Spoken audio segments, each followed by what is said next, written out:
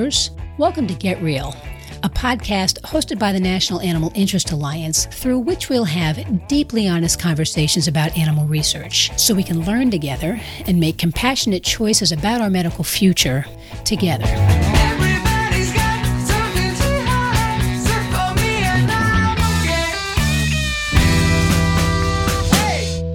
Welcome to episode 26 of Get Real.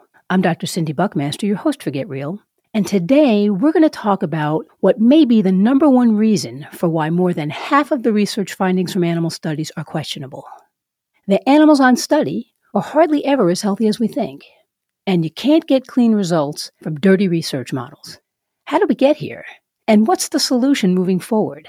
Dr. Ken Henderson, Senior Director for Laboratory Services with Charles River Laboratories, will break it down for us today on Get Real. Thank you for joining us today, Ken, on Get Real. I'm super excited about our conversation today because I think our listeners, both those in research and lab animal and our listeners who are unfamiliar with the field, are going to find what you have to share with us today to be very interesting, but also very kind and very responsible and very ethical. And of course, that's what the Raw Truth series is all about. Thanks for welcoming me here today for this. I'm really excited about this conversation. Super. Well, let me set this up a little bit for our listeners, because I'm sure there are people listening who have never seen research animals, in a vivarium and these facilities that I keep talking about. Over 95% of the animals that are a part of biomedical research are mice. And the U.S. government spends literally billions of dollars on biomedical research with animals annually. So these are super valuable models for the study of health and disease. And one thing I think that people don't think about is we have to make sure that they're healthy. And it's not just that they are healthy, so that they don't get sick and then pass away and we can't use them in a study. It's also the case that they could be infected with something that doesn't manifest itself clinically, right? We won't even know they're sick. But if they are harboring one of these germs or microbes or what we're going to call pathogens, that pathogen that we may not see clinically could also impact the research findings, right? So the government's spending all this money on these research models, and we need to make sure that they all stay healthy. Now, why is that complicated? Well, it's complicated because there are so many of them. Again, for the folks that haven't seen, let's say mice specifically in a research setting, they typically live in a cage that is sort of its own little environment. It has a filter top, and we call that a micro-isolator. So they're sort of protected in this little space from external pathogens. And we put these micro-isolators then on large racks. They can be 7 rows high or higher. They can hold 7 cages across each row or more, depending on the rack type. And so they can hold hundreds of animals. And these micro-isolators can be static, enclosed with a filter top and breathing their own air. Or the more common way to house mice these days is on something we call an IVC rack, which stands for individually ventilated caging, right? So in this case, each cage has its own air feed that's getting filtered and cleaned. So we go to a lot of lengths to keep these animals clean and separate from pathogens that may be in the environment. But that's not good enough. We have to verify, right? We need to know. The government's spending billions of dollars on this in the hopes that the information we get from these animals will tell us a lot about how the body works and also inform us about how diseases come to be and how we might come up with some therapeutic intervention to cure them. So we've got to really screen them constantly to ensure that they're healthy. So on this rack that has all of these mice, there is also generally a cage or two of very healthy mice. And their job is to screen for pathogens that all these other mice on the rack may have been exposed to. And there are a couple of ways that that's been done traditionally. And so I think it would be great for you to break down for us how this really works with the sentinels and this traditional methodology of testing sentinels to screen for pathogens that all the other mice on the rack may have been exposed to.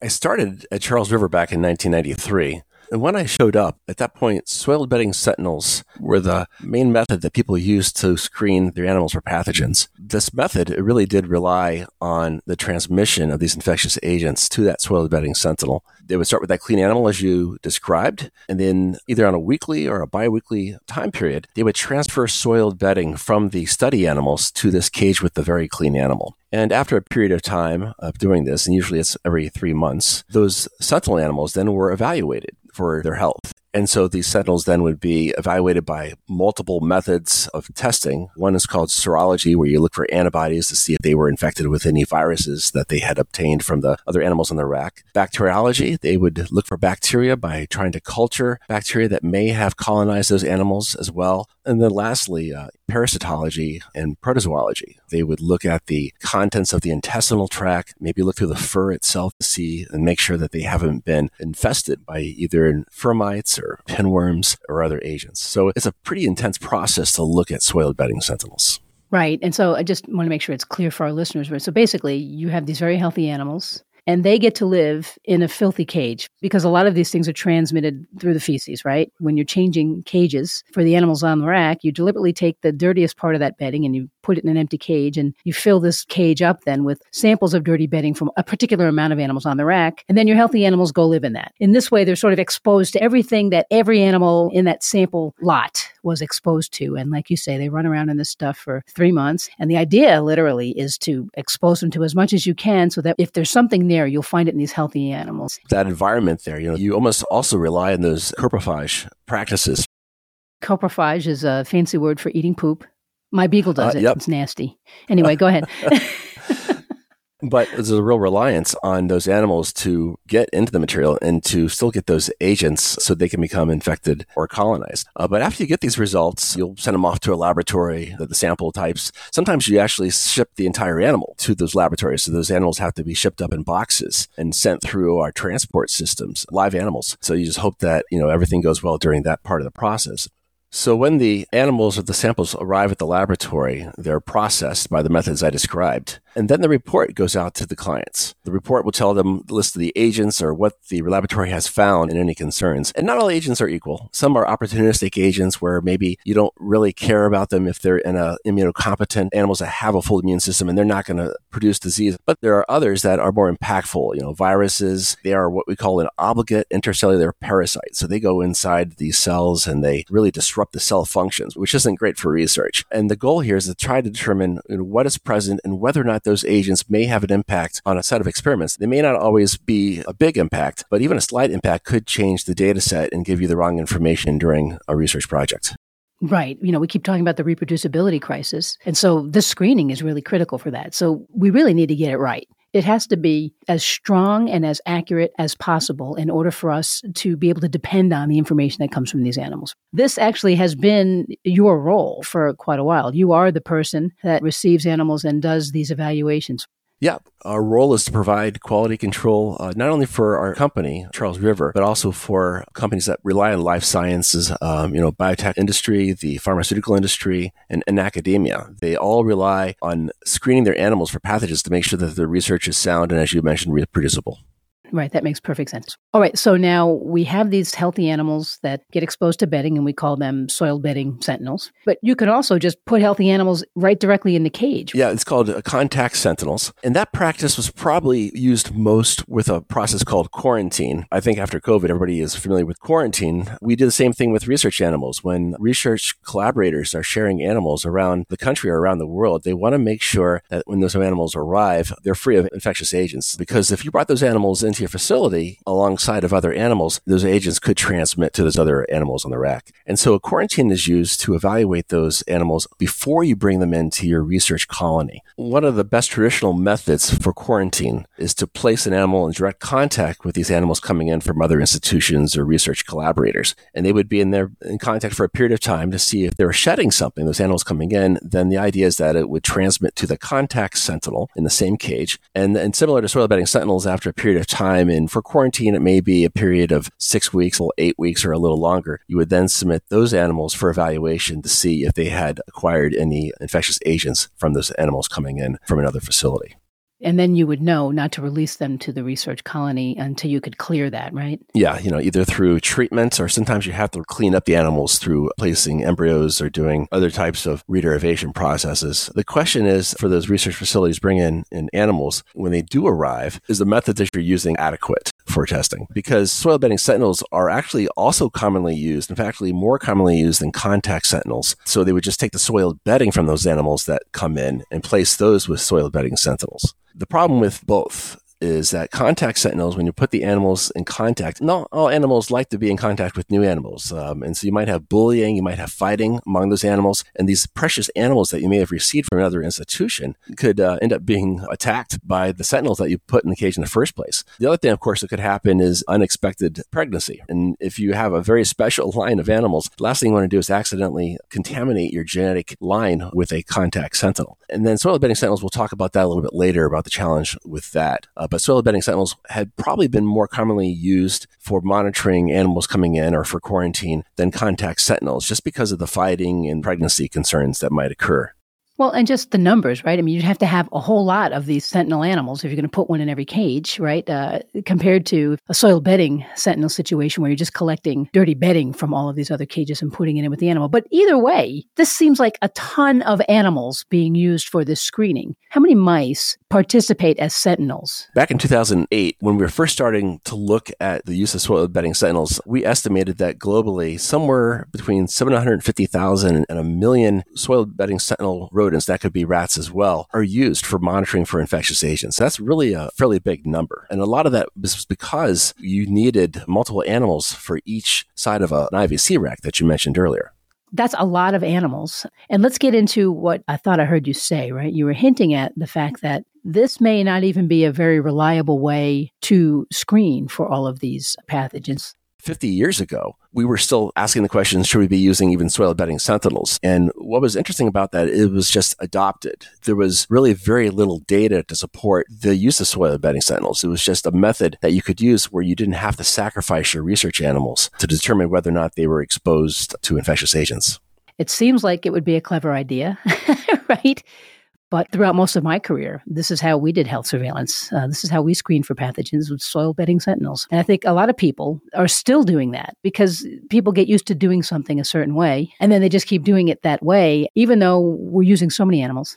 And even though there are now newer ways for screening for these pathogens, people are still doing it. Talk to us a little bit about how things have evolved, from the soil bedding sentinels, right? I mean, we're starting to move away from soil bedding testing. Talk to us about that. Well, it really started with bringing in PCR. And PCR, by the way, stands for the polymerase chain reaction. It was a technology method that was developed back in the mid-'80s. And it really hadn't been integrated into lab animal medicine for routine testing for pathogens because we already had a method that people used. They were comfortable with it. There was no problems with it that we knew about. And PCR method that we were using really didn't start getting used until we started looking at an organism called Helicobacter. And this organism could not easily be cultured by bacteriology, but it was in huge copy numbers in the gut when an animal was infected. And so it made it a very easy target for PCR. And so PCR kind of had a slow start in the mid-'90s when this organism started becoming popular. But it wasn't until later on, I'd say around 2006, where we started looking at a high throughput method because we started looking for more and more different agents by PCR. And that method allowed us to test for many agents at the same time. And we started asking the question, well, what could we do with this technology? During a study with Mimi Crawley at Boston University, we decided to look at a potential for a replacement of soil bedding sentinels for quarantine by using this platform. They carried out their normal quarantine by using soil bedding sentinels. And then at that point, they only sent us fecal pellets. And we found that there were a few agents that were completely under their radar that they were not detecting in soil bedding sentinels, but we were picking up consistently by PCR. So that really put in my mind that we had a problem with soil bedding sentinels. And we took that a step further and we did a larger study. If you go to the pet store, you can buy pet shop mice there. But if you go to a breeder, a lot of times mice are used as a food source for snakes and maybe for other animals. These breeders, they don't follow the same biosecurity measures that we might in a research vivarium. So you might have feral mice that are going in and out of their production rooms that they have. And so it perpetuates infections,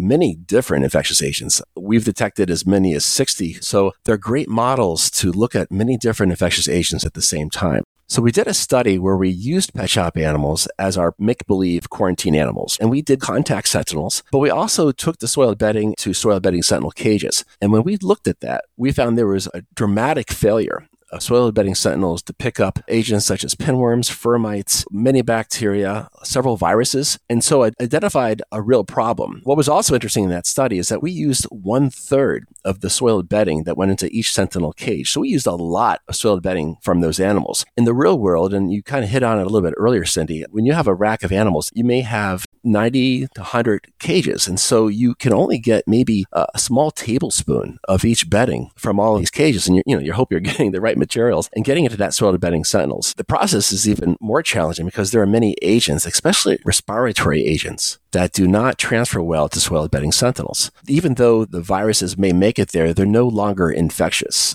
Agents such as furmites. Why would you jump off your host if you were enjoying life on your host? So you really didn't have furmites that would transfer readily to soil bedding sentinels. It would take a long time. So there are just a long list of agents that did not transfer to soil bedding sentinels in our published study. And so we continue to ask the question, so what do we do now? We've got a problem. How do we solve it? And I was actually contacted back, I think it was 2011, by a gentleman named Eric Jensen, a veterinarian at the Medical College of Wisconsin. And he told me that he was using our furmite PCR assay to detect furmites on their IVC rack. And I said, what? He said, yeah, we're just taking the same swabs we're using to swab the animals for sampling, but instead we're looking at the dust that's coming off of their IVC rack at the end. And it's providing a very sensitive method for looking for that. And so we did some work with him and actually published on that. But you can imagine, Cindy, that when we were going through this process, in my mind, I'm thinking, okay, if this works well for furmites, how does it work for everything else? And so whenever we'd find interesting positives for client samples, we would call them and say, hey, we're working on a method. Do you mind swabbing your plenums and sending it to us? In all these cases, we started finding agents that these clients never knew they had on their racks. A long laundry list of agents that they thought didn't exist in their research colonies, but in fact they did because they were using soil bedding sentinels.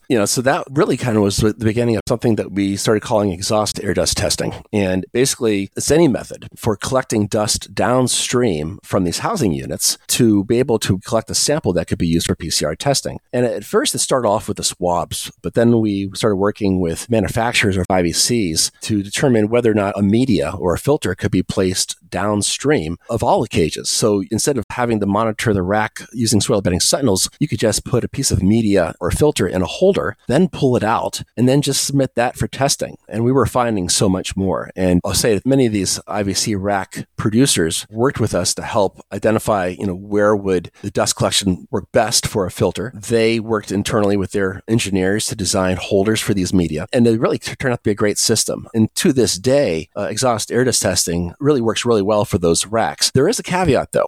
This method, EAD, didn't work for all IVC rack types. Although we had a solution for some, we didn't have a solution for all. And so it kept us looking. Another method that we looked at was called sentinel cage filter testing. And this was kind of our quasi method for EAD, where we relied on the actual soil bedding that was being sent to the sentinel cage.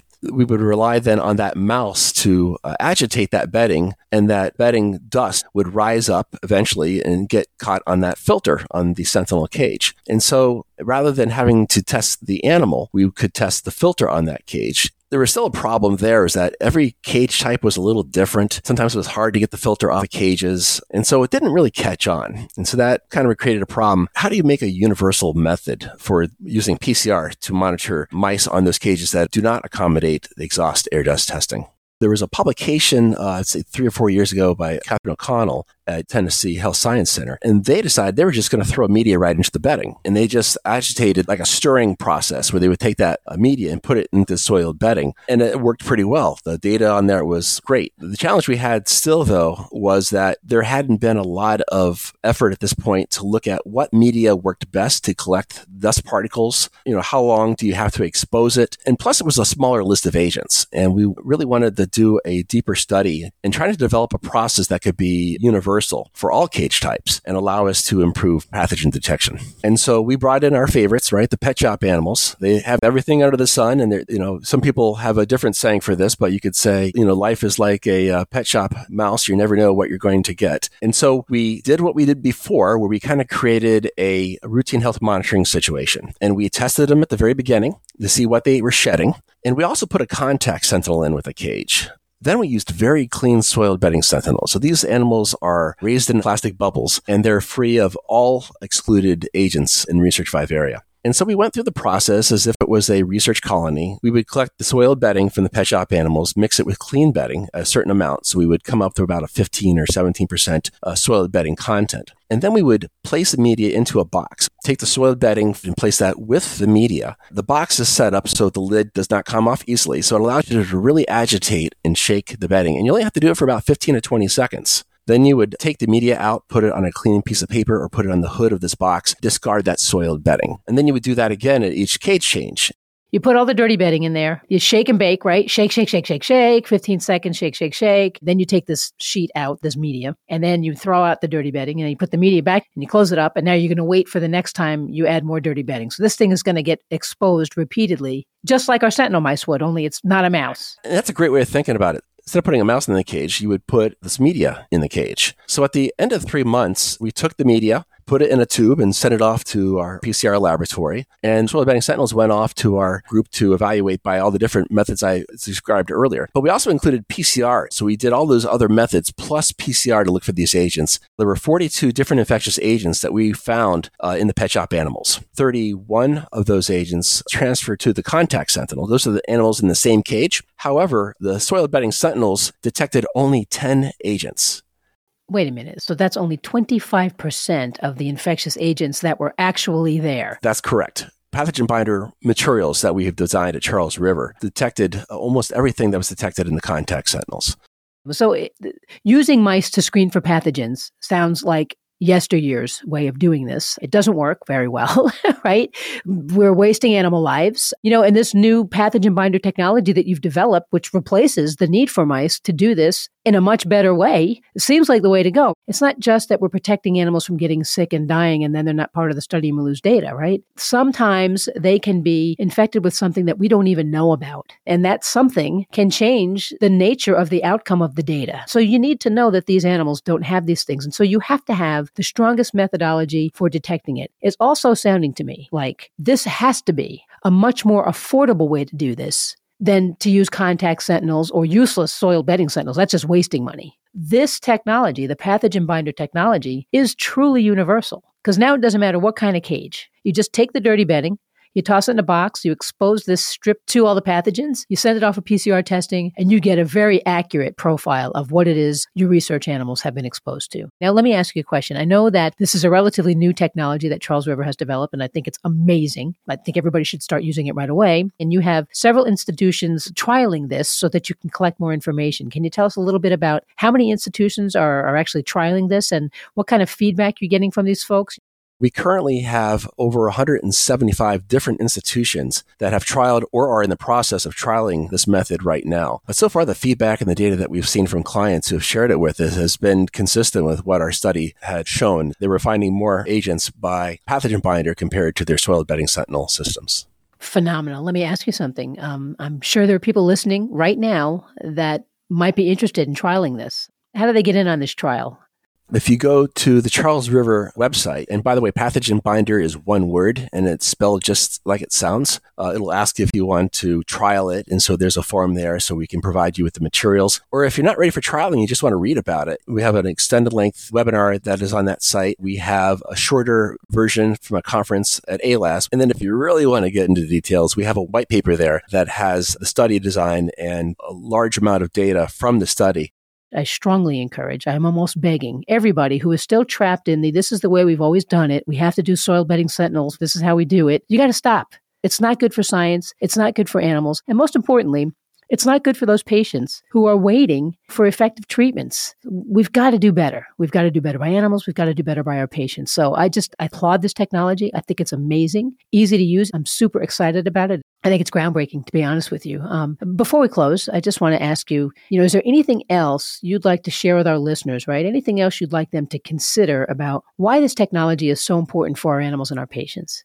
The lab animal community really supports a philosophy called the 3 Rs, and that stands for replace animals when they're not required, reduce animals when you don't need many statistically, and refine. Make sure the process is giving you the data that you need or that the animals have a better life. Within Charles River, we started talking about a 4th R, and that 4th R is responsibility. For us, is replacement. if there's an animal-free method that is equivalent or better than a method that relies on these animal models, the animal-free method should be used. And I got to say, this hasn't been an easy road either. When I first started coming out with exhaust air dust testing, there were a lot of people that were skeptical about it. I doubted myself sometimes, like, what am I doing? Everybody else seems to think that I'm crazy on this. But the more we looked at it, the more the data really supported the use of these alternative methods. And I really think between exhaust air dust testing and pathogen binder, we've got methods now that can resolve all of these past issues that we've seen with soil bedding sentinels. And, anything we can do to reduce the number of animals used in research is very important. This has been my favorite part of this process over the last 12 or 15 years, is identifying a problem and really resolving it. Not just resolving it by improving pathogen detection, but eliminating the need for live research animals.